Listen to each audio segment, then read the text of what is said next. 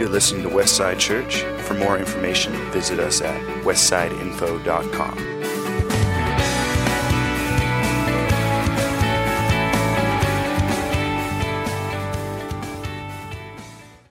Good morning, everybody.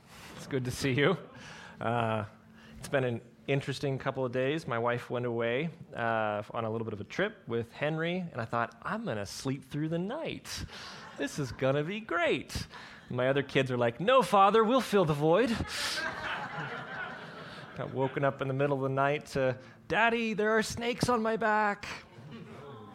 No, there are not, sweetheart. They're there. Let's go back to bed. And then this morning, Daddy, I had a dream about snakes. I know. Yes. Yep. So. Yes, good fun with children.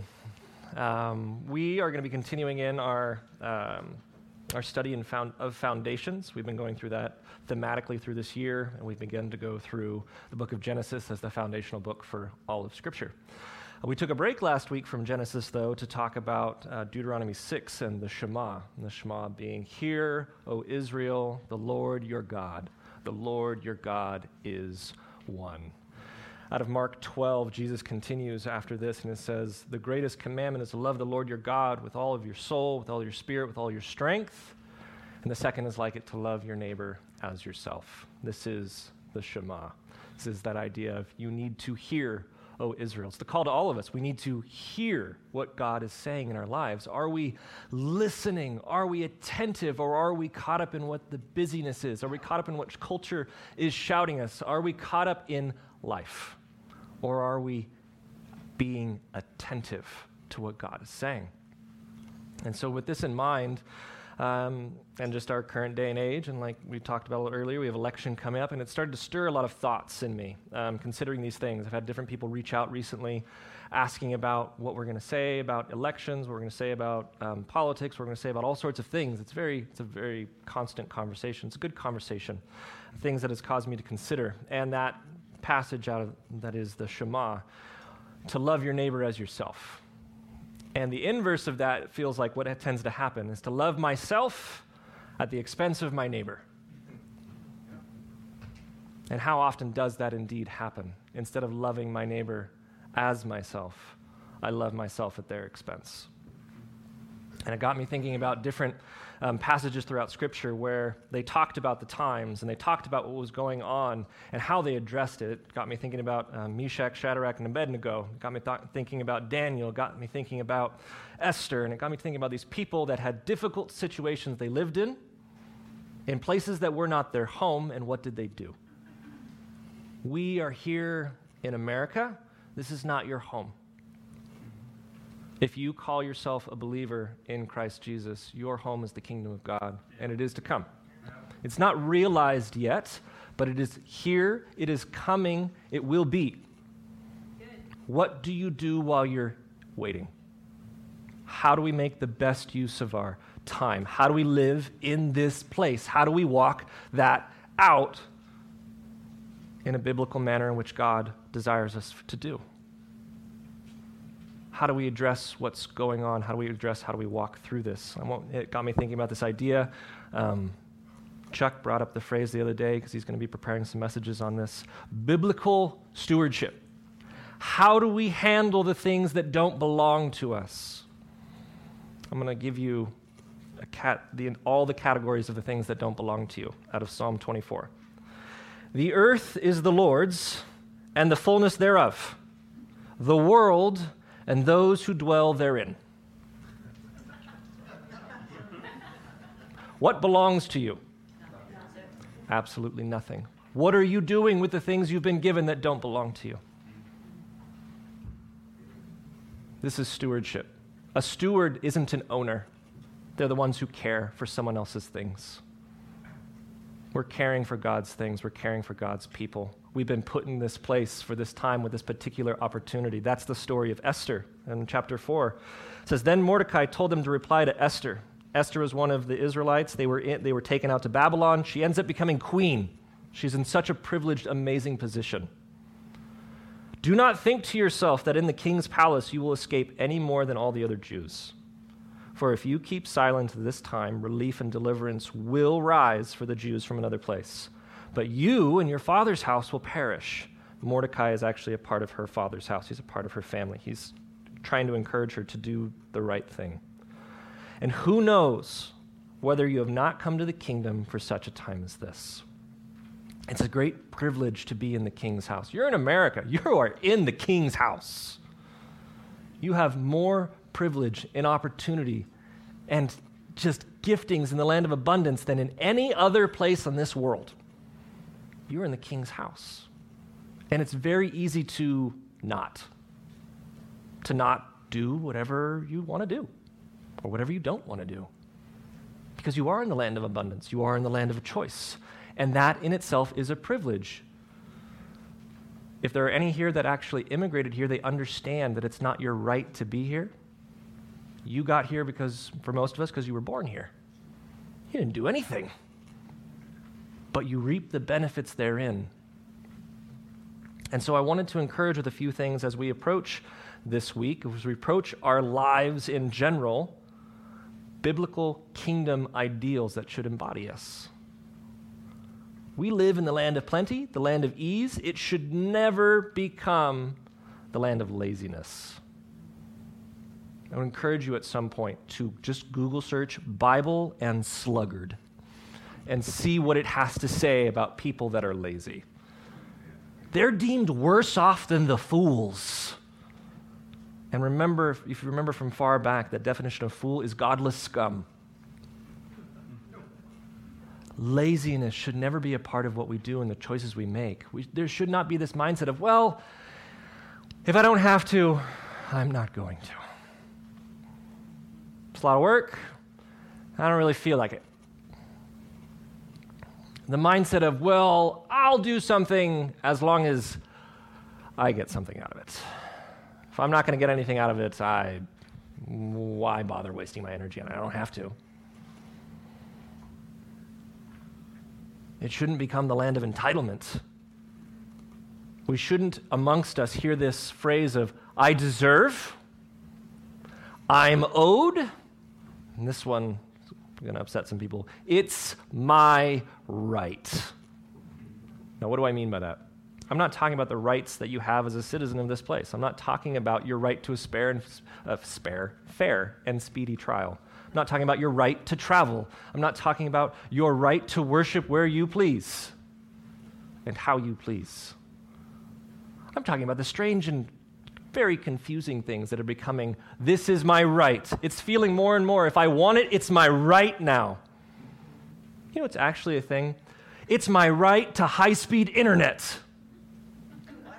That's becoming a thing in some places. It's my right to a cell phone. I have to be able to make phone calls. You're going to pay for it. That's already a thing. It's my right to dispose of you if you're inconvenient, even to the point of death. That's already a thing. It should not be named among us. This should be the land of peace. Politics can be so dividing, so separating, but we are called a people of peace, people to unite, to bring together. I have found when I talk to two reasonable people, I don't care which side of the aisle they're on, if they're reasonable, not extreme, reasonable as the majority of people are, if they would simply listen for half a second, they'd realize they want the same things. They simply have different methods of going about it. And perhaps we could have a productive conversation if we could take our fingers out of our ears for a minute to hear what someone else might have to say. Are we seeking peace or division? Are we letting the loudest voices on the far ends decide what's going on and decide what we're going to think?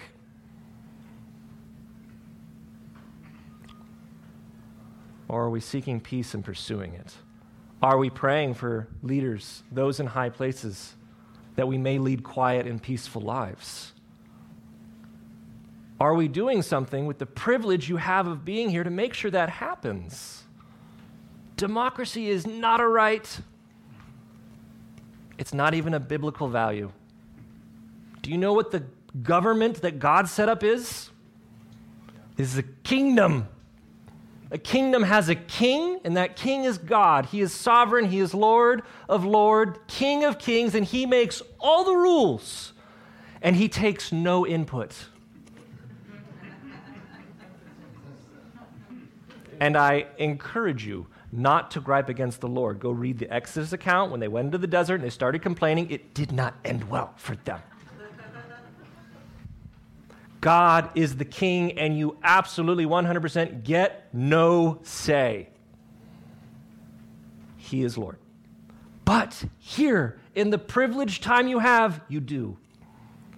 Such an incredible privilege. But with the privilege comes responsibility as a follower of Christ to be well informed in what you do and to look at it through a biblical lens. What does God want you to do with your life? That encompasses how you vote. That encompasses how you pray. That encompasses how you reflect yourself out into this world during this time. Do you seek peace and pursue it? Do you actually stand for what's right in your world? Do you steward well what God has given you? I'm never, ever going to tell you what to think because you are intelligent, godly people, but I will always expect you to be intelligent, godly people. We will expect you to walk that out. I will teach you what the Word of God says to the best of my ability. Every elder here will do just that. But when you make your decisions, when you make your choices, you need to put them through what the Bible says, not just what's convenient, not just what works best for me, not just what's as easy. Things are not going to be getting any easier. They will only be harder. They will only get worse. But that doesn't mean you don't just go, oh, well. How do we steward what God has given us? Now, within these conversations, I've had a lot of people give me a lot of resources. We don't put things out front. We don't paste them on everybody. We don't send them out through our email list. But if you don't feel well informed, I will give them to you. You can email me, joseph.moore@westsideinfo.com, and I'll give you the information. Information, not simply vote this way. Being well-informed is understanding what you're doing. Not simply, I'm going to pick this guy because some undisclosed reason, but I'm up here, so trust me. That does not honor your intelligence. But if you want resources, we've been given some, I've vetted through them, I'd be happy to share them with you. And you can email me before Tuesday, hopefully, because it takes a while. This is not something that is just going to be done in an hour. It's going to take some time to get yourself well informed. Out of Matthew 25:14-30 is a story that Jesus tells. It's a parable about a master who leaves, and he gives his servants talents, big bags of money, and he expects them to care for them, to be responsible with them. The first two servants multiply them. They go out, and they get more using what they've been given. They advance the kingdom of God, because the master is God, you are the servants, what are you doing with what you've been given? They do something with it. They make steps forward. They have an increase. But the last servant does nothing. They do no harm. They lose nothing, but they add nothing. So the first two servants, when the master comes back, he says, well done, good and faithful servant. Enter into the joy of your master. The last servant that didn't do anything with what they were given, they just bided their time, waited it out till the master came back, is a very different story. At the very end of the passage says, for to everyone who has will more be given, and he who will have an abundance. But from the one who has not, even what he has will be taken away. And cast the worthless servant into the outer darkness, in that place where there will be weeping and gnashing of teeth. I'm not saying voting, elections, politics is this, but it's part of your life. You're here. You can't escape that you're here right now. We can't ignore the things we don't like because they're not fun. They're not. They're so divisive. It's so challenging to bring people together on them, but we don't ignore it because of that. How do we shine God's light through that? How do we let our good works be seen so that God can be glorified through this. It's a part of your life. What are you doing to steward the things God has given you? As we go into our passage today, we're going to be reading about people that did not steward what they've been given well. They mistreated the things of God. They mistreated one another. And they're going to face some very dire consequences from it. We didn't go through Genesis 5, but there's a couple things that are actually important that I want to capture that it's set up for this time. Genesis 5 covers creation of Adam through Noah. That is, if you didn't add it up, 1,656 years. And I want to show you how long that is. 1,656 years. 1,656 years. If we don't pay attention to those things we think are boring, those lists of names, we miss that. It's so much time.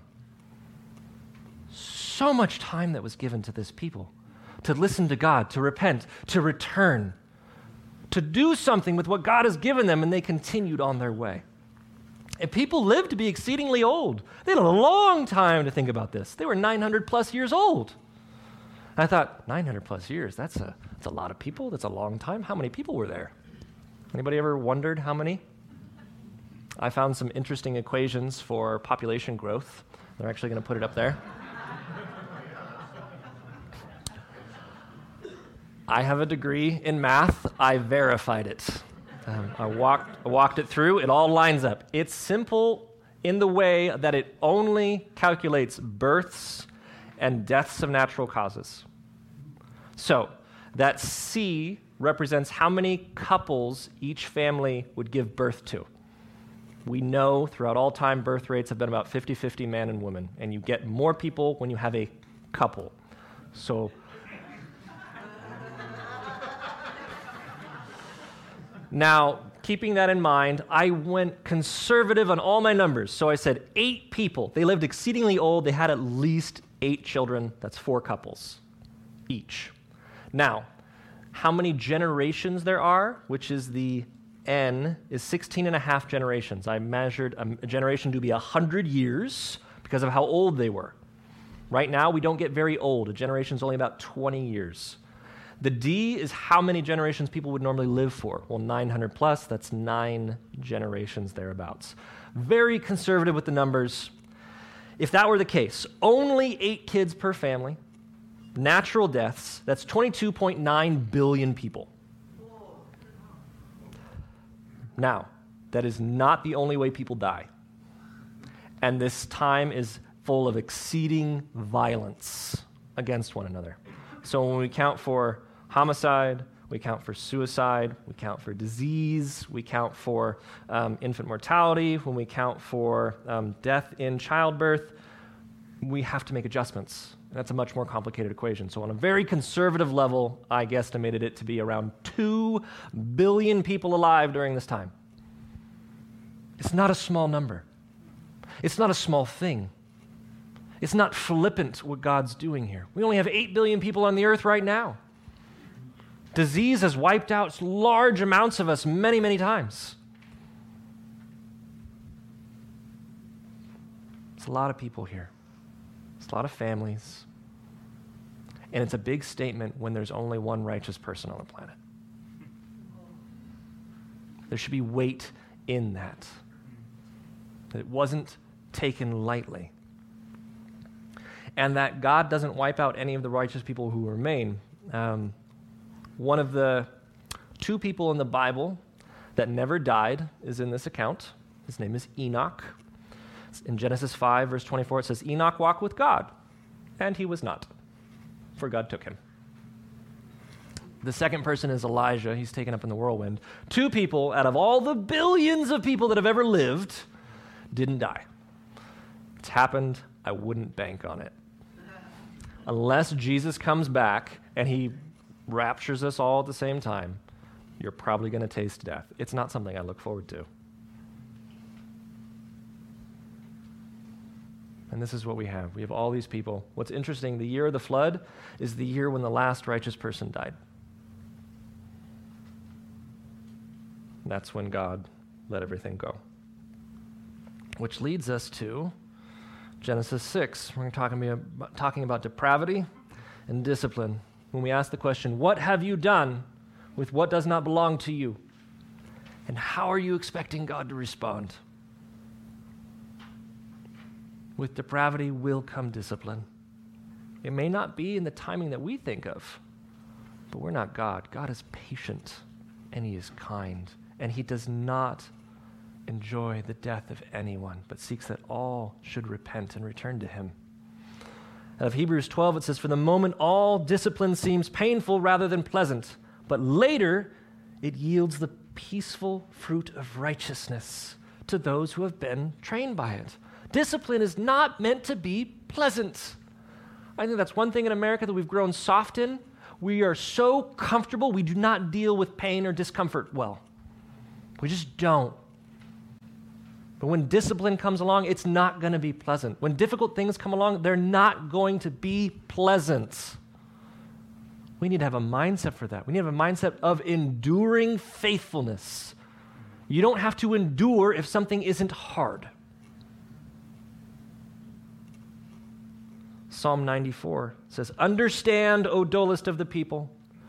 Fools, when will you be wise?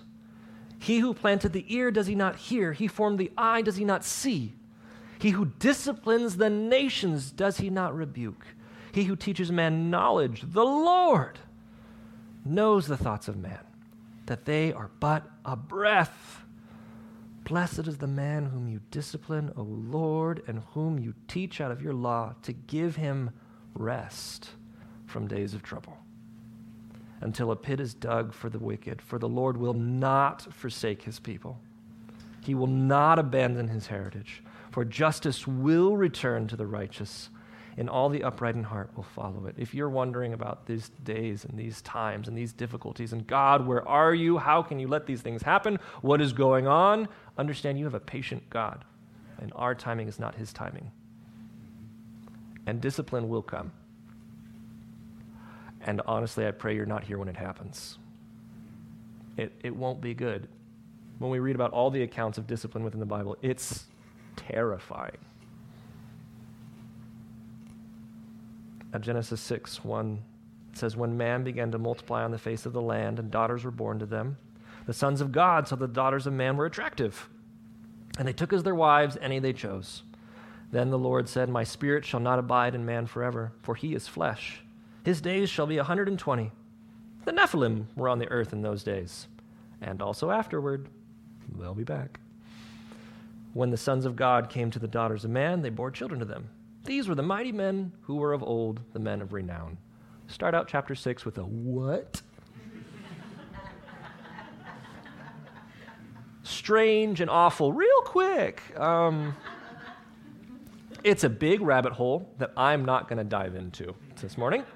I will give you the surface level response, and then I'm going to pitch this to the experts. There are three interpretations for the sons of God. The first one, I have the strongest leanings towards personally, is that they are spiritual beings. They are the fallen, I won't even necessarily say angels, because angels are messengers, and there's more than just angelic spiritual beings. The backing for this comes out of Psalm 82, when God is speaking to the divine council, talking to those that are supposed to be doing things that they're not. In Peter, he talks about the beings that fell from their positions of authority. We also talk about it in Jude.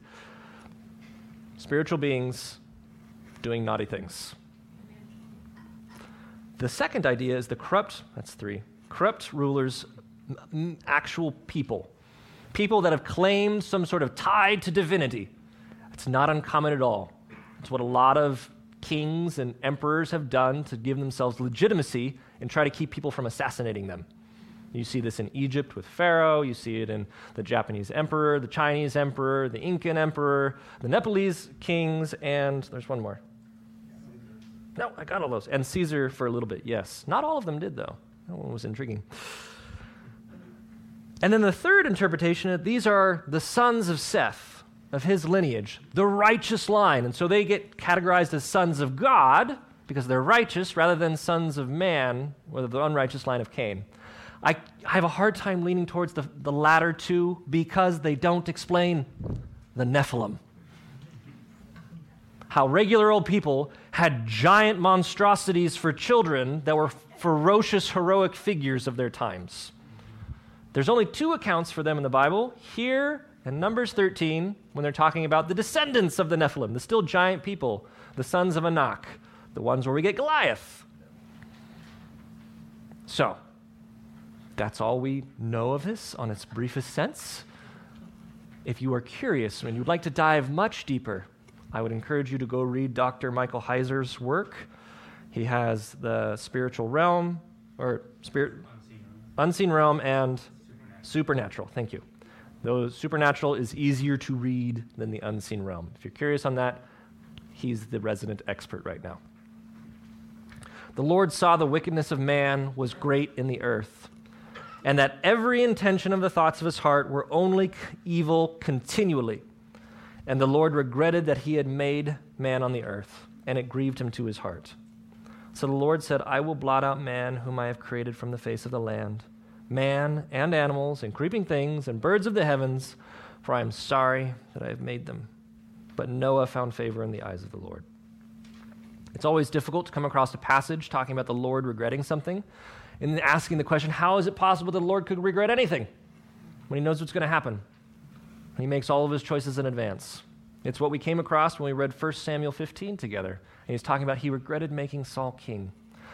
And the issue here is that ancient Hebrew and English are not a one-to-one language.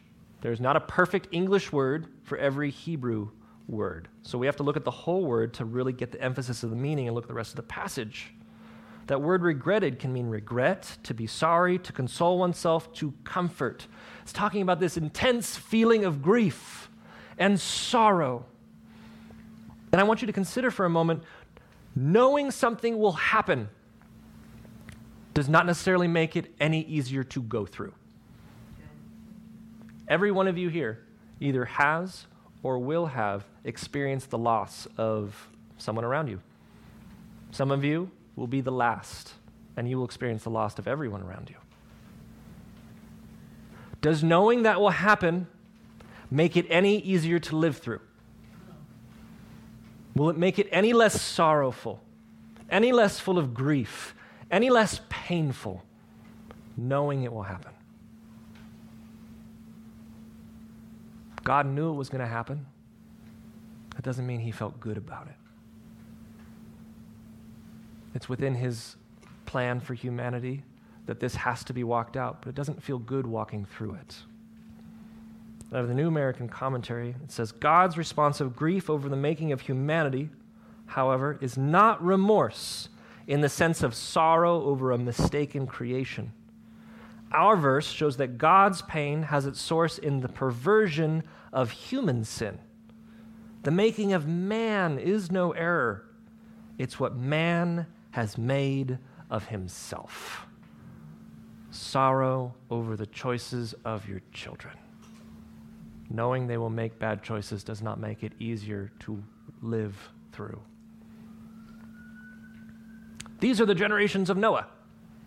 It's a very abrupt change, particularly in how we're going through the passage. This is the third time we've seen an abrupt change like this.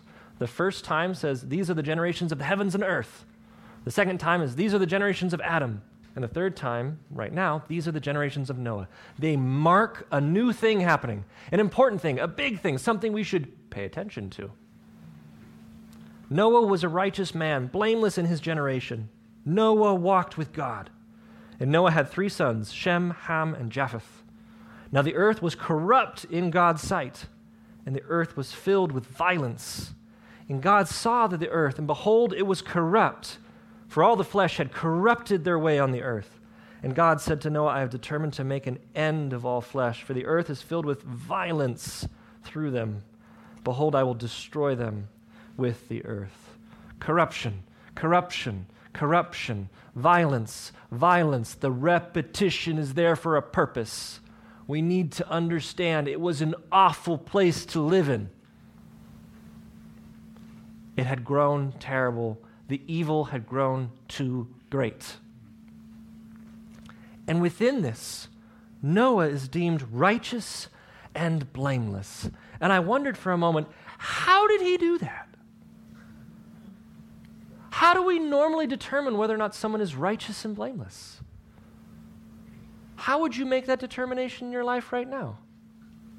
If you looked at somebody, you looked at their life, how would you say they're righteous and blameless? What would you compare it to? I would say the majority of us would compare it to this wonderful book we've been given. We'd compare it to God's word, God's law, everything that's been said therein. The thing that does not exist in any sense at the time of Noah. All Noah has is a collection of stories of his fallen family. People that have failed and grown more violent and more awful and more evil day by day by day. That's what Noah has. How is it that he was righteous and blameless? How is it truly that anyone can be righteous and blameless? That's the third thing that listed there. He walked with God. How can anybody truly be righteous and blameless? Only by the work of God. Right now, it's through the work of the cross, of what Jesus Christ did for every single one of you, that he went and died for you to cover your sins by his sacrifice, that you may be with him for the rest of your days. Not that the sacrifice was made and then you can go be whoever you want to be for the rest of your life and good on you. No. It's so you can be with him. You can be with God. Noah was righteous because he believed in God. He listened to what was written on his heart, the law of God, written into every single person on this earth, to be able to decide, will I love my neighbor as myself, or will I love myself at the expense of my neighbor? We will make that choice each and every day. And it's as simple as that. Will you honor God with everything? There are two things it all hangs on. Will you honor God with everything? Will you love your neighbor as yourself? We don't need a giant codex. This helps us with the specifics. This helps us with the nuance of life, but it all boils down to those two things. Which is why when the Bible says there is no excuse for anyone. When we live in this day and age right now, they've never heard about Jesus. They've never read the Bible. How can they be judged? Because God has written his law in everyone's heart. Noah had nothing. He walked with God. He acknowledged the law written on his heart. He did not love himself at the expense of his neighbor. He chose sacrifice. He chose endurance. He's 500 years old. Could you imagine living for that long, seeing it go worse and worse and worse and worse? You only have to live 80, maybe 90 years on this earth and then endure it. He had to endure for 500 years and remain faithful.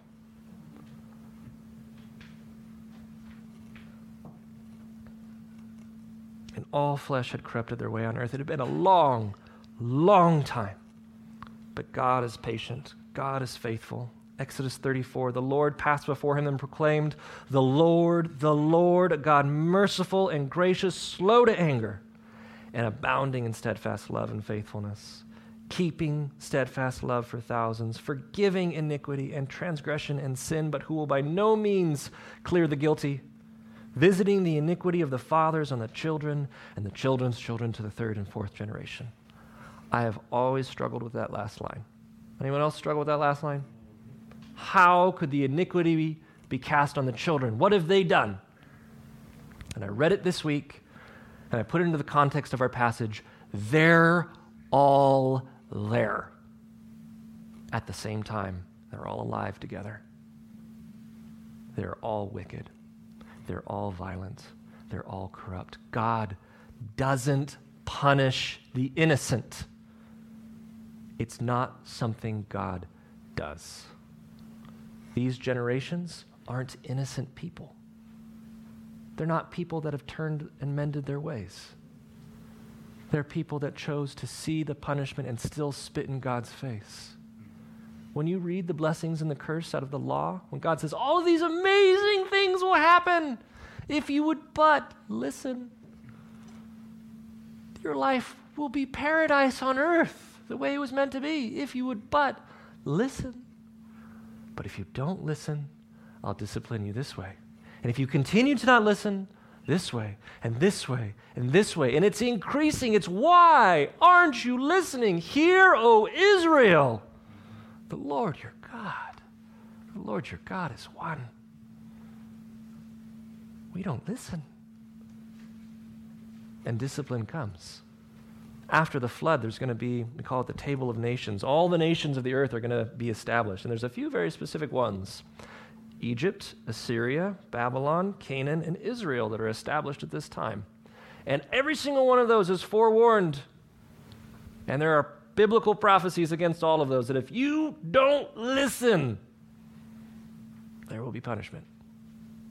And 800 years from the flood, through the Exodus story, Egypt is the first one disciplined this way. And if you actually read through all of those different plagues, each one is a spit in the face of one of the Egyptian gods. You have no power. You have no power. You have no power. Only El Shaddai, God Almighty, the God who knew when to say enough, has power on this earth. And then, about 100 years after that, God punishes Canaan using the Israelites. And they're warned, you need to listen. 1700 years after the flood, Israel doesn't listen. He punishes them with Assyria. Assyria, who had repented before and is now not repenting again, about 6 years after this, gets punished using Babylon. About 60 years after that, Babylon gets punished by Persia. God gives everyone time, immense amounts of time, to repent, to return, to listen. And he will relent and he will welcome you back with open arms, with love as his child. That is the entire account of Jonah. When he goes to Nineveh, the capital of Assyria, the worst place imaginable at the time, and they repent, and God relents of the disaster. And he turns from his wrath, and he embraces them as his children. That's the story again and again and again. Make yourself an ark of gopher wood. Make rooms in the ark and cover it inside and out with pitch. This is how you are to make it. The length of the ark, 300 cubits. Its breadth, 50 cubits. Its height, 30 cubits. Make a roof for the ark and finish it to a cubit above and set the door of the ark in its side. Make it with lower, second, and third decks. That's as specific as it gets. Now, it's helpful to know what a cubit is. It's this length, from your elbow to the tips of your fingers. And those are all the same, right? Yeah. They average between 18 inches to around 21.5 inches, unless you're a Nephilim, and it's about 2 feet long. But conservatively, there's a group that's actually made a life-size replica of this. And then you can actually go and visit it in Kentucky. This is called the Ark Encounter. Conservatively, it's 450 feet long. It's 1.5 football fields. 75 feet wide and 45 feet tall. That's over 4 stories tall. It's ginormous. It's about as big as a wooden structure can get because there's only so much tensile strength that wood can endure before it snaps under the weight. It's about as large as it can possibly be. It's immense! And it took a long time. There's nothing in the Bible saying like this just kind of happened. From Genesis 5, Noah is 500 years old. When he is sealed up in the ark, he's 600 years old. It's 100 years. This took a long time to follow out God's plan with the tools he had at the time, and 3 sons. For behold, I will bring a flood of waters upon the earth to destroy all flesh, in which is the breath of life under heaven. Everything that is on the earth shall die, but I will establish my covenant with you, and you shall come into the ark, you, your sons, your wife, your sons' wives with you, and of every living thing of all flesh you shall bring 2 of every sort into the ark to keep them alive with you. They shall be male and female. Of the birds according to their kinds, of the animals according to their kinds, of every creeping thing of the ground according to its kind. 2 of every sort, shall come into you to keep them alive. Also take with you every sort of food that is eaten and store it up. It shall serve as food for you and for them. Noah did this. He did all that God commanded him. So the first thing we see is the decreation occurring. When we read in Genesis 1, there were three things that were in the way of life existing on this earth. First of all, we needed light. We needed that life-giving light. We needed land. So we needed to get rid of the waters that were covering everything. And we needed food in order to exist. And so all the plants were grown. Those three things took place before God started creating the fish, the animals, the people. Now, that being considered, he's decreating all of this. He's going to take away the light by covering the entire earth in clouds and raining upon it. He's taking away the land by flooding everything and completely covering all of it. And he's taking away all the plants by flooding all the earth and covering all of it. He's wiping the slate clean. And then he brought two of every kind, which is an interesting thing because we look out in the world and go, there are a lot of things on this earth. And that's a big boat, but it's not that big a boat. How did that work out? And so I'm actually going to read an excerpt here from the Ark Encounter where they've done a lot of study on this. Ask the question, was every species on the ark? No. Species is a term used in the modern classification system. The Bible uses the term kind. The created kind was a much broader category than the modern term of classification or species. So what is a kind? So the idea of canine versus poodle. Canine covers any dog out there from a wolf to a schnauzer. It's all of them. So in order to represent that kind, you just need two wolves. So the big question is, well, how many kinds are there? Because that will really show us how much was on the boat. So here we are. Recent studies estimate the total number of living and extinct kinds of land animals and flying creatures to be about 1,500. With our worst-case scenario approach to calculating the number of animals on the ark, this would mean that Noah cared for approximately 7,000 animals, which is completely feasible to fit on that boat with all their food for 120 days. It's not a fairy tale. It's not made up. It's not just something convenient to fit. This is an account of what actually happened. And it's a real specific account, too. And when we look through history and we look through what we're discovering, it continues to point to the accuracy of God's word. And Noah did all that was commanded of him. What is the result of that?